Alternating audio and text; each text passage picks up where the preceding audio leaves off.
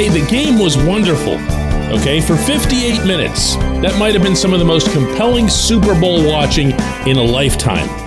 But then they just had to throw the ticky-tack flag, didn't they? Good morning to you. Good Monday morning. I'm Dejan Kovacevic of DK Pittsburgh Sports. This is Daily Shot of Steelers. Comes your way bright and early every weekday if you're into hockey and or baseball. I also offer daily shots of Penguins and Pirates. Same place you found this. Chiefs 38, Eagles 35 in Super Bowl 57 out in Glendale, Arizona. Decided after the teams had battled each other through a whole bunch of back and forth, some oddities, to a 35-35 tie, with the Eagles having punched one in on a 2-point run by Jalen Hurts off to his left, in which he had to steamroll a couple guys to get in. I mean, it had everything, you know? And you're built up. I'm just talking now about people like me and you who are just watching this really with not much interest in an outcome, not much, of any kind of connection to anybody there. I mean, I knew Javon Hargrave, said some nice things about him over the weekend. I covered Juju Smith-Schuster, but again, I'm not watching that thinking, yay, go guys. I just wanted to have a good game. Just wanted to have something that I'd be able to remember. The same way, going to kind of date myself here a little bit, but going back to childhood with the NFL films, replays that would show up on Saturdays and Sundays that made these games feel like larger than life. And no, I'm not going to do a John Facenda impression for you. That's what I wanted, though. I wanted one of those, okay, here, this will date me, too, with the old Alcoa fantastic finishes. Alcoa is a Pittsburgh company, but they were the sponsor nationally for the NFL's mini highlights that would just focus in on a tremendous finish to some kind of game, And here we were ready for this. Now, the Chiefs are getting close to the Philadelphia goal line. They're facing third down. And Patrick Mahomes, who for some reason in the second half decided he would really start hooking up with Juju, went to him again. And Juju might have or might not have, depending on your viewpoint on this, been able to spring loose into the end zone for a historic touchdown had he not been tugged by Philadelphia's James Bradberry. And he was. It happened. Bradberry himself would say emotionally in the locker room after the game, it was a holding. I tugged on his jersey. And that's all noble of him. And if you go strictly by the letter of the law, he's right and the refs are right. Then you watch the play. I'm going to read you a tweet from Kirk Herbstreit, who's known obviously infinitely more for his work on college football, but every once in a while will weigh in on other aspects of the sport. It says, usually I don't get involved in ripping referees, but I hate that defensive holding call on Bradberry. It's 35-35 late on a third down incompletion. That was a marginal foul. Let him play, man. Bad call. I hate that that's what many will take away from this game. Yeah. What he said.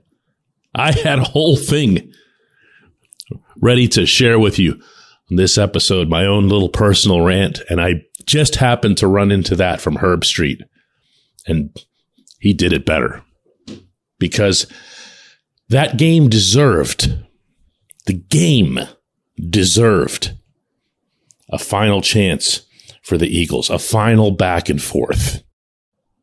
Now, one would have to think the way Kansas City's offense was doing pretty much whatever it wanted in the second half, that the Chiefs were either going to punch it in there or they were going to kick a field goal, and they probably were going to be able to do something to run off a little bit more clock.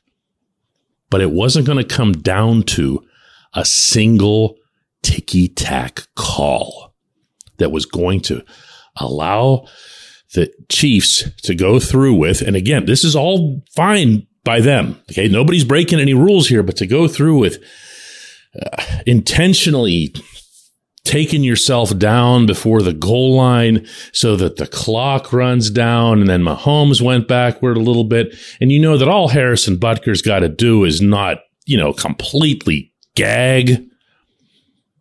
And just like that, everything was sucked away from this ending. Everything.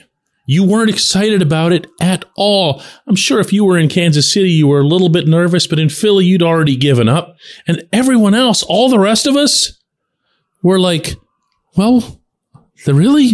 That's it? Like, I did this for 3 hours just to have that happen? What can you expect at Point Park University in downtown Pittsburgh? Respect, rigor, relevance. That's the Point Park Pledge. You'll be treated with respect while being challenged and supported academically to graduate with career-ready, relevant skills. Visit pointpark.edu to learn more. What's the gain? What's the benefit? I've got 3 points that I want to make about this. And I'm going to do this in descending order.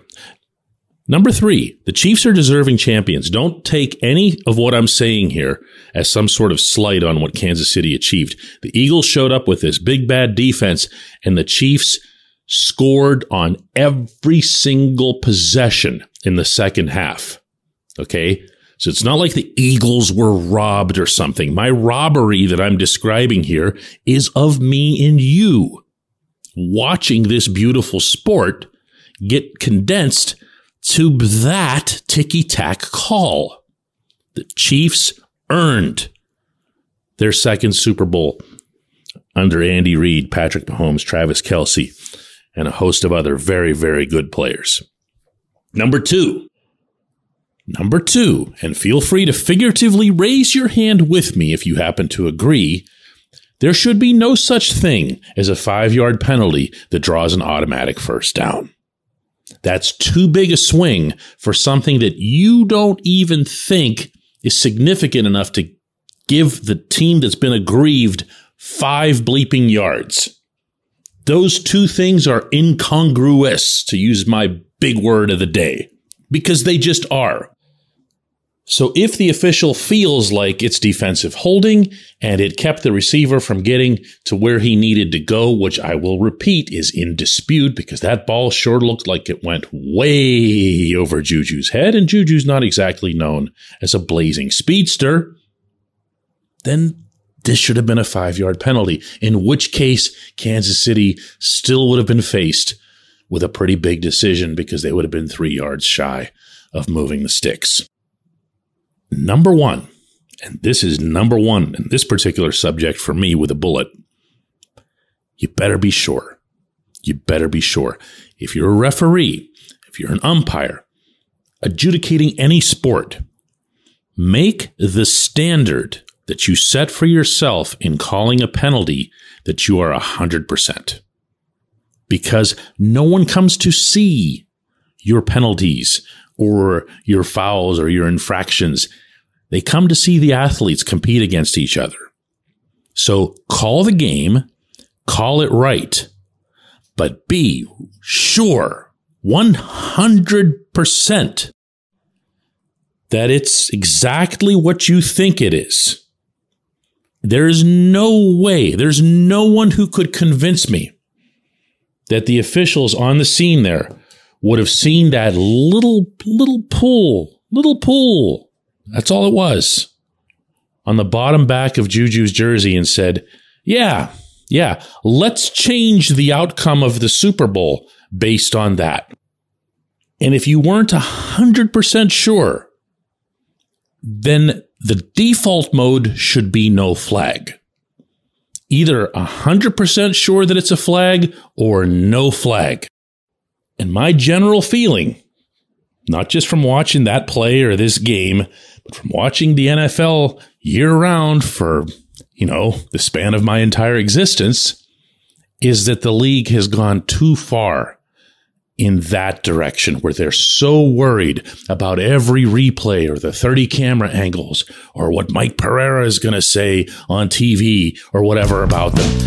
It's gone too far. The pendulum has swung too far. When we come back, J1Q.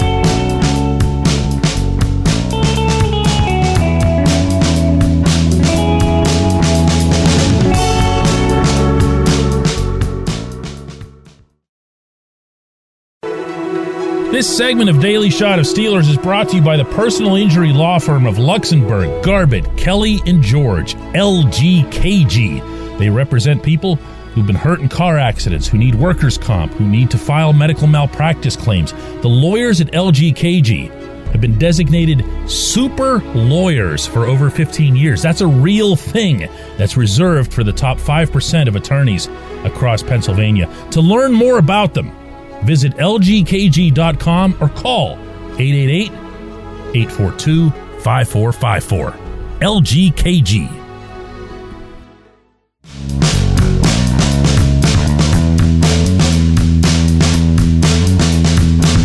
Today's J1Q comes from Scott, who says, what happened to the Eagles' vaunted defense? That's all we were hearing about beforehand. Well, Scott, you heard about it a lot from me, too, and you heard a lot specifically about Javon, about Fletcher Cox and those guys up front. And we did see, on occasion, Javon making a difference, getting to the back. We saw impact from those guys. We saw a lot from the Philadelphia perspective to like defensively in the first half. You hold the Chiefs to 14 points, you're kind of doing okay. But then, in the second half, a funny thing happened. I don't know that it was Philadelphia that let anybody down. I don't know that it was their defense that let anybody down. And I don't even know that it was all the people who will get all the credit, from Mahomes to Kelsey to Juju to Pacheco, who made it happen. I believe that this originated, this whole second half, with a couple of things. One, man, they can coach. What Andy Reid and Eric Bieniemy do to teams. This was something. Actually, I thought both sides were really well coached from an offensive standpoint. Some of the plays, particularly down closer to the end zone, where Mahomes was able to throw twice to just completely embarrassingly wide open wide receivers, principally because of the play design. There was something to applaud there from the Kansas City standpoint, especially. But when you look at the Eagles not being able to generate a single sack, and again, isolating on Javon, he had an okay game, 5 tackles, 4 of them solos. He had that big tackle for a loss there in the second half, and no sacks of a quarterback who really couldn't move much. I'm not just saying by his standards. He just couldn't move much. That ankle only seemed to get worse and worse on Mahomes, and he acknowledged as much afterward that he re-injured it in the first half. They couldn't get to him. And the reason that they couldn't get to him, and the reason that Mahomes and Reid and pretty much everyone else who was near a microphone after the game brought this up, it was the O-line. The Chiefs knew they had that shortcoming that was lingering from last year. They took steps to address it. They went after it. They got together. They developed some chemistry. And then, when it mattered the very, very most, they went up against a team that was, I don't want to say Philadelphia was supposed to eat them up or anything like that. The O-line that the Chiefs have had gotten some respect, had gotten solid as it had gone along. But the Eagles, like you're pointing out, did kind of have that reputation that they were just going to be terrors. And they weren't. They weren't. They did get to Mahomes often enough to record 1, 2, 3, 4, 5. I'm counting them here off the box score. 5 official quarterback hits, but no sacks and 1 tackle for loss, the one that Javon had. That's it. That's it. That is, that's a championship performance by Kansas City's offensive line. And it should underscore, because this is a Steelers show, all the more the point that I'm constantly making and why I focus so much myself on the O-line. You got to have it. It's not optional. It's not optional. There is a reason, my friends, the Bengals haven't pulled this off yet with Joe Burrow. That's principally it. I appreciate the question. I appreciate everyone listening to Daily Shot of Steelers. We'll do another one of these tomorrow.